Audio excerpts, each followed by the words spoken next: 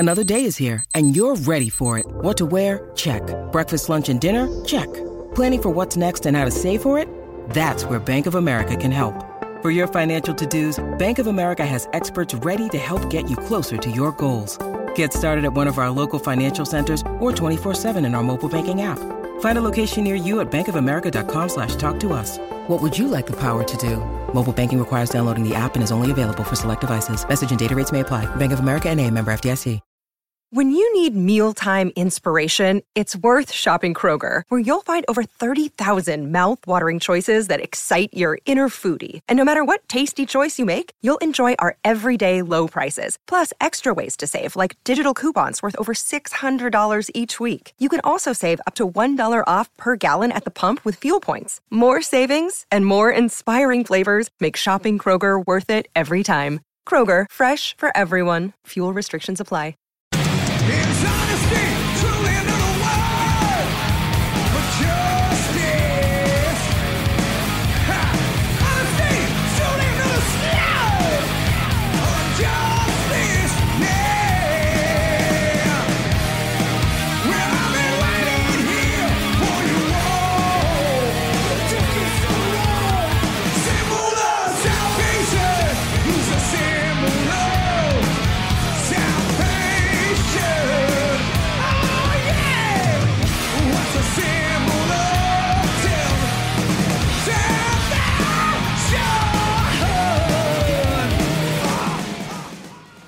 Welcome back to the Goldmine Podcast. This is Pat Prince, editor of Goldmine Magazine, the music collector's magazine since 1974. You can find Goldmine on the newsstands of Barnes & Noble and Books A Million. You can go to goldminemag.com for exclusive content, and also go to shop.goldminemag.com for vinyl and collectibles, and also exclusive vinyl only to Goldmine.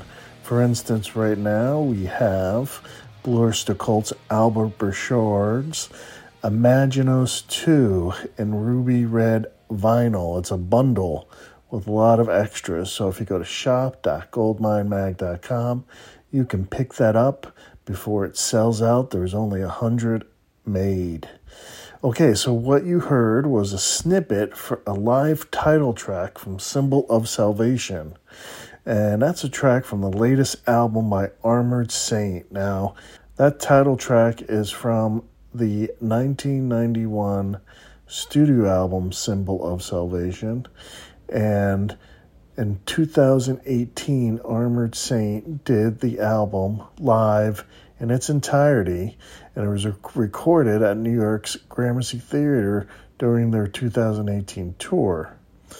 Now it's being put out to celebrate the 30th anniversary of the studio album. It's on Metal Blade Records. And basically there's no better way to celebrate an anniversary of an album than to hear it in its entirety, and that's what you got here. And Armored Saint were originally on Metal Blade Records with a 3-song EP in 1983. Then they signed to the major label Chrysalis for 3 albums, March of the Saint, Delirious Nomad, and Raising Fear. And then Metal Blade signed them again after that, and they recorded the studio album that we mentioned in 1991. During the recordings, their guitarist Dave Pritchard unfortunately passed away from leukemia, and it ended up being the first album with his replacement, Jeff Duncan. Pritchard, however, was able to record some parts of the album, and some of that was left in the studio mixes, including one really outstanding guitar solo, which we'll talk about later. After the album's release, the band unfortunately went on a hiatus until the turn of the century in 2000, and their last studio album was Punching the Sky in 2020. Personally, I think Armored Saint are one of those early straightforward metal bands, what a lot of people like to call trad metal, T-R-A-D, or traditional metal. Armored Saint were what you see is what you get. In other words, the real thing. Just the metal, man. That's what Armored Saint were. That's one of the reasons why I like them so much. And we'll talk to singer John Bush about this new live album and the history of the band. I listened to Armored Saint way before they were even signed to any label, and it's funny, I corresponded with John when he ran the band's fan club in the beginning with his mother. So it's good to talk to him again after all these years, and we'll be right back with John Bush after this message. Hey, man. John Bush. So Yeah. It's been a long time, man. As a kid, we used to correspond. I was a young kid doing a metal zine called Powerline. Yeah, I remember. Yeah, man, it's been about 30 something years. Yeah, that was when you wouldn't do things online. You actually had to write letters to people with. Yeah, that was the fan club, man. Yeah, I ran the fan club, Armored Saint, me and my mom, actually, for a long time. That's probably why I feel okay with not having any social media regarding the band, because my attitude is like, look, I used to send people letters. I used to send people's merchandise. I dealt with all that. You did. I did. So like, to me, social media, of course it's not, but still somewhat of a glorified fan club. And I'm really opposed to social media for myself personally, and not the band. I mean, the band needs a presence, of course, but I don't want to deal with it. So. I don't blame it. There's too much negative anger, too much stupid trolling. I know, it's terrible. But 30 years for this album, that right there seems crazy, man. It doesn't seem that long ago. Yeah, I know. It does when I look in the mirror sometimes, but or look at old photos from that time. But you know what? Feel pretty good, and the band is doing great, and when we can perform and do things, of course. But the Symbol of Salvation tour that we did was really killer and lots of fun, and the shows were amazing. And it's celebrating that really kind of pivotal record for our career. Well, at the time, who came up with the idea to do the album in its entirety? I think it was Tracy Vera, actually, Joey's wife. We had done the run for Win Hands Down, which is great, and probably more touring than we had ever done in years. And I love that record. I think it's awesome. And so to keep us kind of going, instead of going right back in and doing a record, I think she came up with the idea of celebrating it in conjunction with this anniversary coming up. We knew it would take a couple years probably to get it together once we actually did the tour and filmed it and did the audio and did the tour, which indeed it did. And I think it was her idea, and it was a great idea, and we had a lot of fun doing that tour, like I said. And you got to know how good that record really is when you're playing it every night, because it's a real diverse album, and has a lot of different styles and vibes and different, kind of peaks and valleys, and it really became clear every night.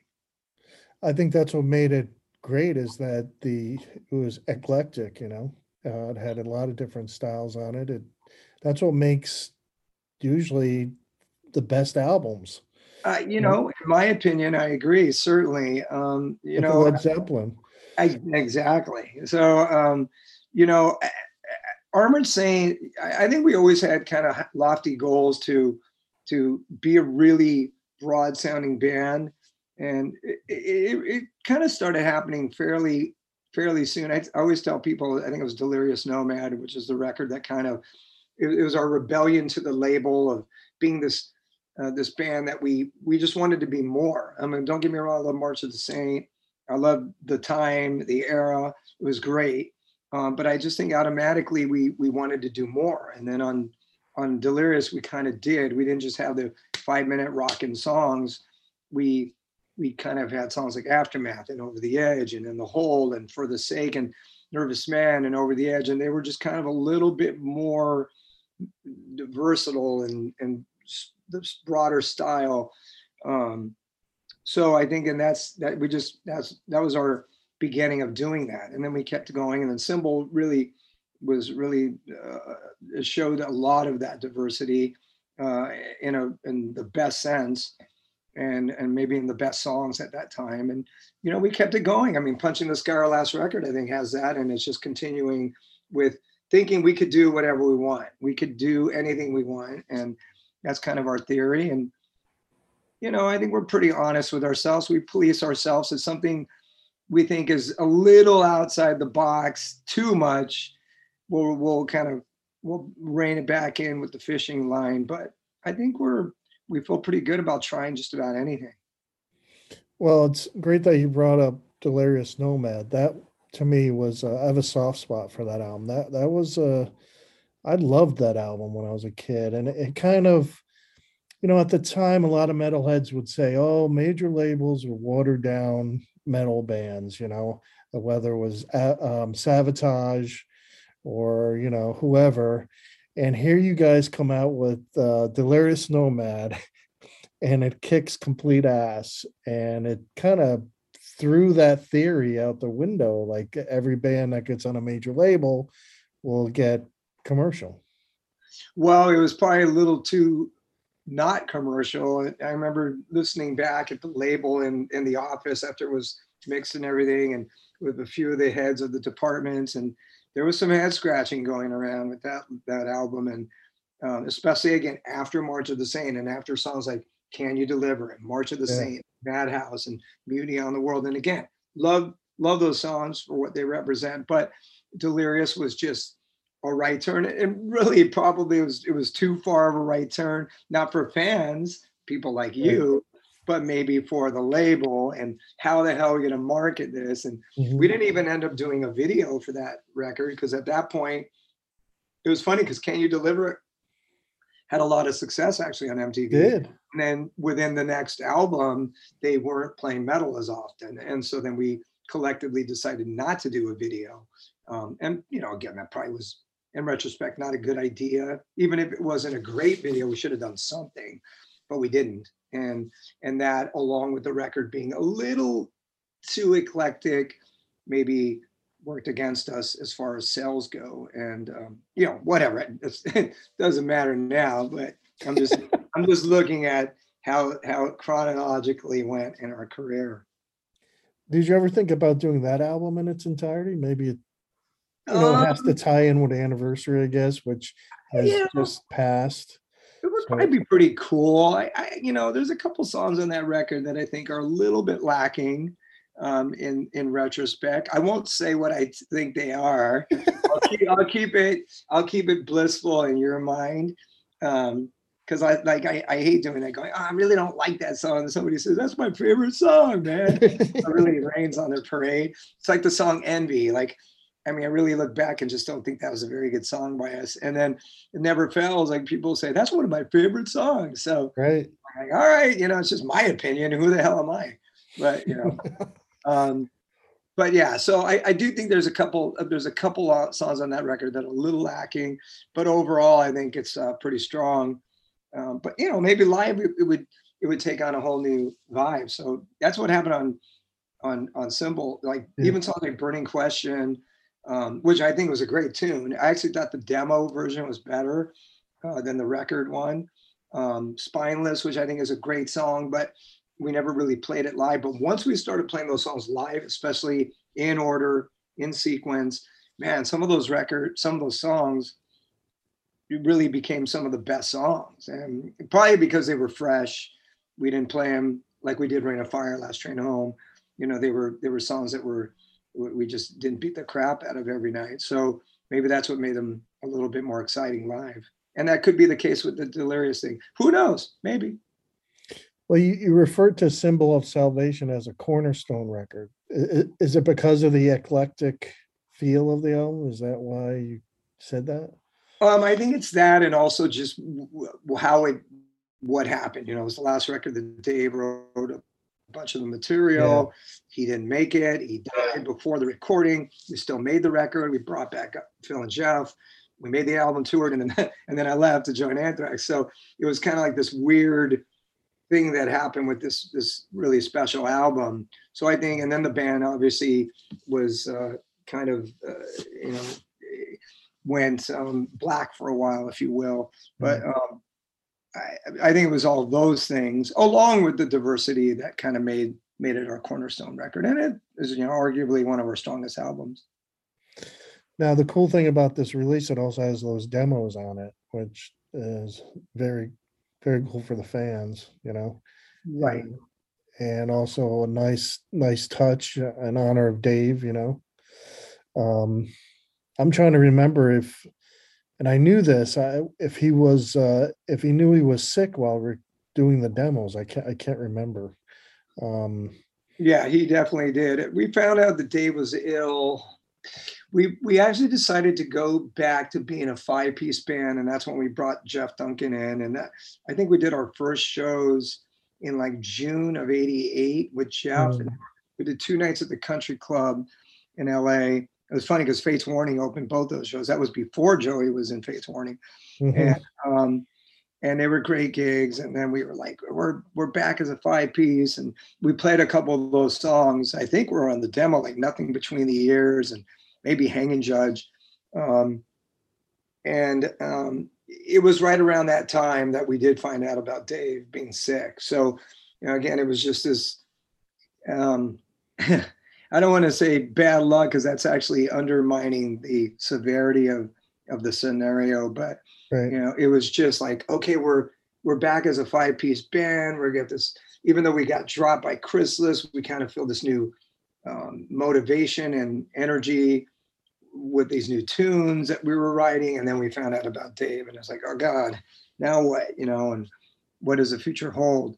And that's just the way the story went. But we did know, and I think that probably subconsciously gave us the motivation to just stay regrouped, or not regrouped, but stay together, because we didn't know what the future held. And all we Right. knew we could do is just kind of work on music, hopefully get a record deal. Of course, eventually Metal Blade came to the rescue, with the Life Preserver. But it was a real kind of uncertain time for the band, no doubt about it. Is it true And that in particular, of course. did you take some guitar solos from that demo and use them on the album? Is that Just, true? just the one song on the Hate to Past. Painted Past. That was the only song that we lifted. This is pre-Pro Tools, so Yeah. it was a long, arduous process that Joey and the engineer at the time, Brian Karlstrom, did to lift that song, lift that lead, and put Mm, it in the song of the recording of the actual record. The tempo was a little bit different. We recorded those demos on 4-track, a cassette 4-track. That's how we made those. So we had to use the 4-track cassette to fly it in onto like a tape, to fly it into the master tape. It was not an easy process. It probably took a whole day of being in the studio, and but I'm glad it did happen because he's on there, and that's a great lead, incredible lead, very emotional, slow part of the song. It's awesome.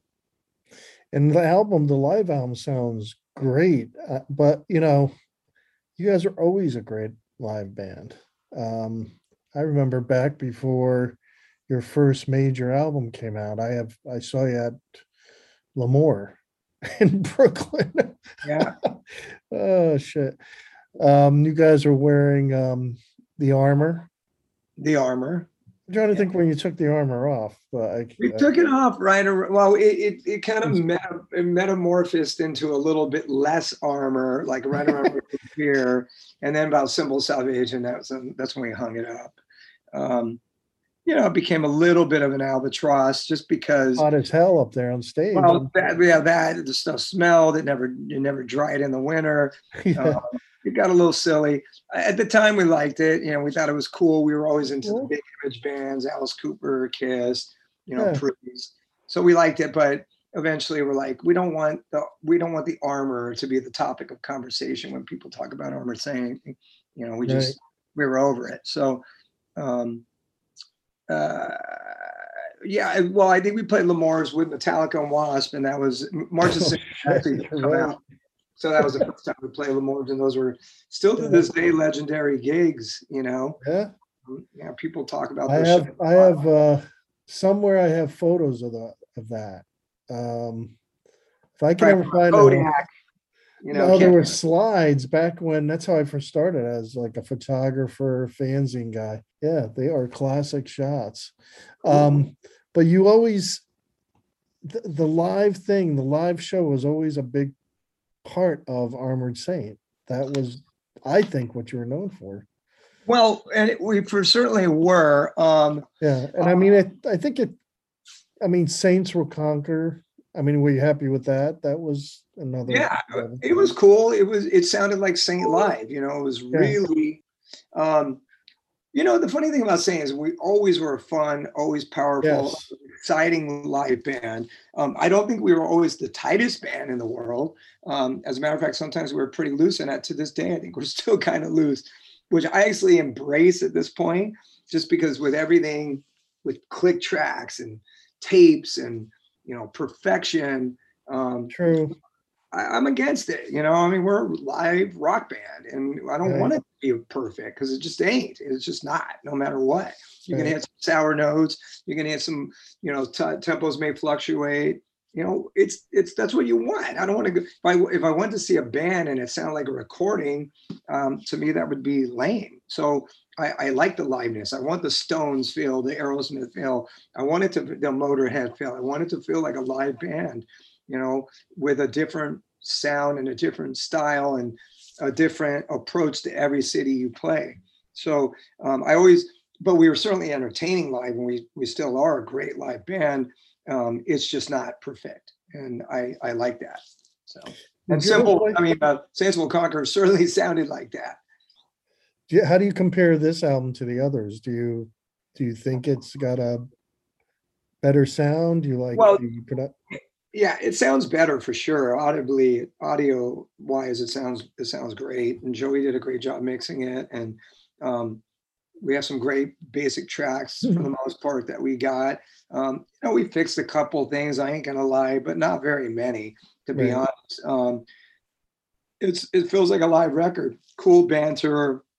When I say cool, I'm patting myself on the back. I think it's some fun, honest banter between songs and talking about particular origins of the songs and where they came from and goofing around with the fans. I like to do that live. And I just want it to feel like a live record, like the live records that we love, you know, the Kiss Alives, you know, the Strangers in the Night, you know, Live and Dangerous, Tokyo Tapes. I mean, those are some, Alicia in the East. Those are Tokyo Tapes. That's a good one. You know, those are records that just, you know, Earth, Wind and Fire, Gratitude. I mean, there's records that we just love and wanted to make it sound like that. And you always were good at giving a nod to your influences. You know, you even made an album. Nod, help me remember. Nod to the Old School. There you go. Yeah. Never Satisfied was on that. That was cool. Yeah. That was awesome. You ever play that live? We played it once. Yeah, we played it once.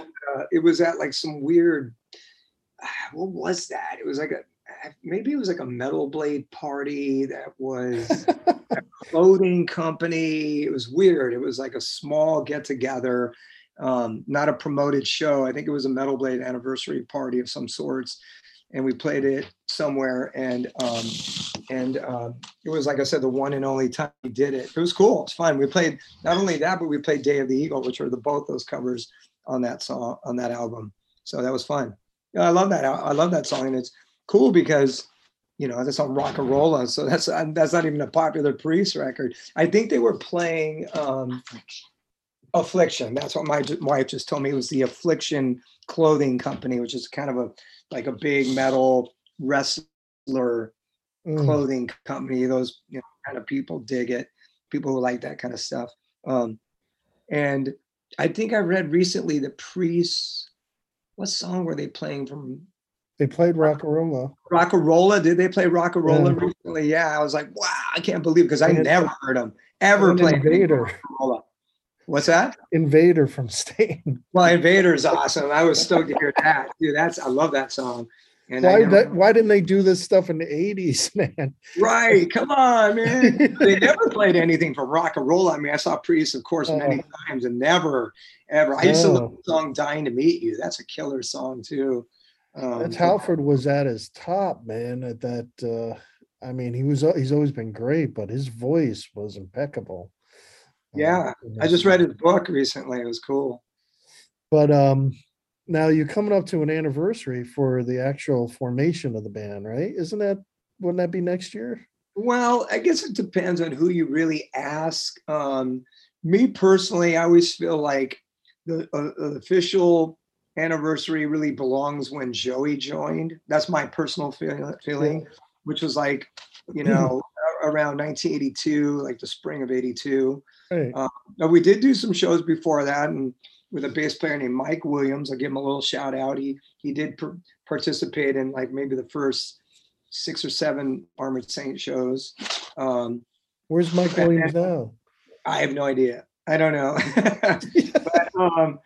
but yeah, when Joey joined is kind of when I really feel like we did it. And then I also feel like maybe another anniversary is really like the first product that came out, which was the EP, or the Metal Massacre 2, which we're pretty close in time, and that was like August of '83. So depends on what you want to state as the anniversary. Do you want to state the first show ever, or do you want to state, when the first record came out? Wow, I forgot you guys were on Metal Massacre compilation. Those albums were like throwaways back in the day, and now they're worth a lot of money. Well, a lot of bands, had a lot of introduction to some success through them, especially on the first album. Metallica, Rat, Black and Blue, Malice, they were on the first one. Then second one, Bitch was on the first one. Shit, I don't even remember the second one as much, actually, to be honest. The one we were on, Savage Grace, I think. Another good band. Yeah. Man, I'm stumped who was on that one, the one we were on, to be honest. But, it was certainly, when you got on those records, you were stoked, because for most bands, I think it was their first time to ever put anything out. Certainly it was Metallica's. And I think Slagle was doing that out of his garage, which makes it even cooler. Oh, yeah. Something like that, for sure. No doubt. And it's great that he brought you guys back, because it was like full circle, really. You started with the EP, and then you ended back with Metal Blade, which is pretty cool. Totally cool. Yeah, I agree. Yeah, it was, we had some cool memories of that time. And it was just, a lot of it was very, very, very new and fresh to the band. And, we played some shows in conjunction with the record coming out, the EP, that is. I think like False Alarm was like our hit single at that point. And that was the EP that only had the 3 songs, and False Alarm was one of them. Wow. That song got a lot of airplay on radio stations in Los Angeles at the time. It was KMET, which was like the major radio station in LA, with Jim Ladd, who did the Mighty Metal Hour. And Jim Ladd is still, on the air DJ. He's on Deep Tracks, has his own show, which is really cool. And, he did this, it was called the Mighty Metal Hour. And it was, it was again during that time, and they played False Alarm and Lesson Will Learn, and so many new bands, and bands that I discovered by that particular time. So, is there still a scene out there in LA? I mean, if I went down Sunset Strip, is there still? Wow. Well, there probably is a scene for somebody, for some newer bands. I would say, there's the Whiskey, and certainly bands play it. We played it not that long ago. Is the Troubadour still around? The Troubadour is there, but the Troubadour is on Santa Monica Boulevard. So it's it's a different street. Troubadour is a little bit different because it's more kind of an alternative place where bands who are that style of music play. Not too many metal bands or metal shows happen there. It's mostly alternative bands that play the Troubadour, which is a shame, because I love the Troubadour. It's one of my favorite clubs to ever play and still go to. Then there was the Roxy. The Roxy is right down the street from the Whiskey, and we played many shows there as well. And bands still play the Roxy. But as far as a local music scene, that I don't know. Yeah, I don't know if even New York, which it's really Brooklyn now. It's not like it was in the 70s or late 70s, early 80s. That was the last time I can think of it really hopping. Yeah. Came back a little in the 2000s with the Strokes and stuff like that. But sure. Just to wrap it up, one of the things I've always loved about the band is that you guys are straight up metal. You didn't you didn't take any extremes. You didn't try to do, I mean, there were a lot of bands trying to be too extreme, whether the satanic thing, the death metal thing, now we have new metal, which I can't listen to, but you guys always had the appeal of a great, straightforward metal band. That's what I always loved, man. Yeah, well, I think we just kind of followed our own heart when it came to that stuff. I always say that sometimes Armored Saint, we kind of didn't fall into a category that really could have benefited us in the 80s. I mean, like thrash or something? Well, when thrash was happening, and then there was hair metal that was happening, and both of them were very strong and vibrant scenes. We didn't really, we didn't participate with either one as far as benefiting from the trend. And sometimes that was a bummer, believe it or not. But we could gravitate to any band that we could play with. I mean, we played with Rat and Wasp and Great White, and then we played with Death Angel and Metallica, and those bands as well. So I think that in the end, I made the joke, I've said it many times, that we might have a slight inferiority complex about where we fit in, and it might have been frustrating, I think, during the 80s. But as time went on, we kind of figured, let's just follow our own trip and do our own thing. And that's what we always wanted to do anyway. And I think Symbol, going back to that record, was kind of the record that really says, this is us. This is our trip. This is our sound. Remember, it was the 90s. That was 91, that record came out. So grunge was kicking in, and some great, incredible bands I love to this day. I was just cranking Temple of the Dog earlier, which is a phenomenal record. And so it was a great time, but again, we certainly weren't part of that scene by any means. But it was just like, you just follow your own thing, do your own thing, just follow your own heart and your own soul, and you can be inspired by other things, and we certainly were and am, and to this day continue to be. Take these ideas, stop. Yeah. And there's nothing wrong with that, because everybody's done it, let's face it. But you don't want to regurgitate somebody else's thing. You want to use that for inspiration or as an influence, coupled with maybe this and maybe that, and then boom, have it come out sounding like you. And I think that's always the goal. Yeah, categories always kind of sucked. I mean, we all use them. But the good thing about Armored Saint is that a regular rock person, a classic rocker, could get into Armored Saint. I mean, that's how eclectic. Yeah, I totally agree. I mean, we really, at the end of the day, we're just kind of like a bluesy hard rock / metal band. That's really what we are. And it's funny when you say that, it sounds so simple, and yet our sound, I think, is very unsimple, because we talked about the diversity that I think we have. Yeah. But still, this, if I had to explain it to somebody, I'd say we're a bluesy hard rock metal band. That's what we are. Right. I agree with that. Yeah. So I didn't. So there are no plans for a 40th anniversary. Well, we're really bummed. We had these 5 shows at the end of the year with Black Label Society. They were supposed to be 5 shows on the West Coast, and they just got canceled recently. Yeah. I guess they didn't want to do them in the end. The Black Label, that is, and so they pulled out. And we were really bummed, because one of the shows was the Wiltern here in LA, which is a killer theater. I love going there for gigs and never played it. So I was pretty bummed. But that's life. And that's, everything's been, crazy. Everything's been wacky. So right now we don't have anything planned for 22. We're working on some stuff. As a matter of fact, there is going to be a tour that we're going to do at the end.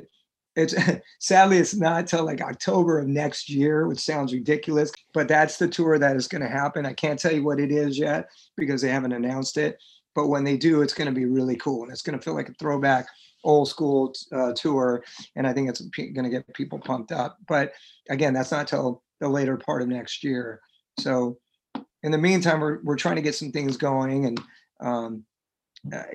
I just texted my agent earlier and said, hey, what about this? But as of now, we don't have any shows booked. So, but songwriting always kind of continues, lyric writing.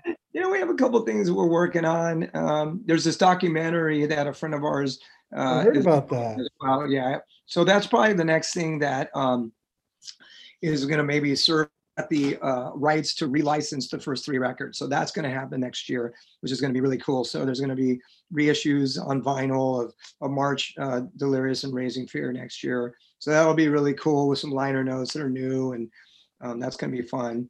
Will that be on Metal Blade? It's going to be on Metal Blade, yeah. Chris was nice enough to work, well, BMG it is now. So they were nice enough to work some things out with us business-wise, and it was great, actually. So, as far as live performances, I mean, we did one thing in reference to Punching the Sky. We did this live stream. That was October of last year now, so it was a year ago. It was fun to do. I don't have a desire to do another live stream, quite frankly, but I want to play in front of people. And so hopefully in 22, we will be doing that. I just don't know where yet. All right. Well, thanks, man. It was good seeing you again. You too, dude. You got to come out to a gig. Yeah, it's been about when we play. Yeah. And you got to come out to New York. I love New York. Very cool. Thanks, John. All right, brother. Good talking to you. And, all the best and be safe. And like I said, come to the New York show when we play. All right, cool. Bye-bye. Thank you, John Bush. And everyone, don't forget to pick up the record, Symbol of Salvation Live, on Metal Blade Records. This is Pat Prince, editor of Goldmine, signing off. And don't forget to go to goldminemag.com to find exclusive content. And you can find Goldmine print on the newsstand at Barnes & Noble and Books A Million. And don't forget to go to shop.goldminemag.com for vinyl and also collectibles. And in fact, like I mentioned before, you can get exclusive vinyl. For instance, right now we have Blue Oyster Cult's Albert Burchard and his latest album, Imaginos 2, that you could pre-order, and it's on ruby red vinyl, and it's in a bundle, and there are only 100 made. So go to shop.goldminemag.com and pick that up before it's too late. Okay, we'll listen in at the next Goldmine podcast. Thank you. See you then.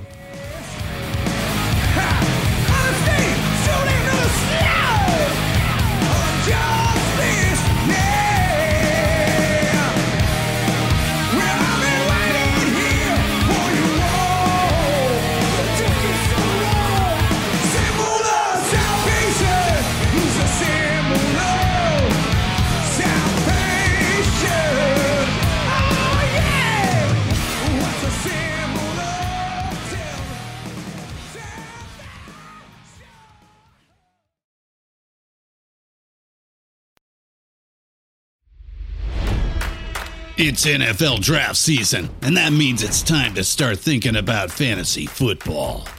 FantasyPoints.com features industry-leading experts and prognosticators using proprietary hand-charted data to help you score more fantasy points. FantasyPoints.com is the place to go for whatever kind of fantasy football you play. Whether you play fantasy football, daily fantasy sports, or do a little bit of everything, Fantasy Points has the meticulously researched content to guide you to victory. And why wait for the fall? Fantasy Points also covers the new spring football league, the UFL. Join the guru, John Hansen, Scott Barrett, Joe Dolan, and other massive names in the fantasy football universe with an exclusive offer. Use code Pantheon for 15% off any Fantasy Points package, including the all-in package, with access to every article, tool, and data nugget that Fantasy Points has to offer. That's FantasyPoints.com and code Pantheon for 15% off at Fantasy Points. FantasyPoints.com, code Pantheon. Score more fantasy points.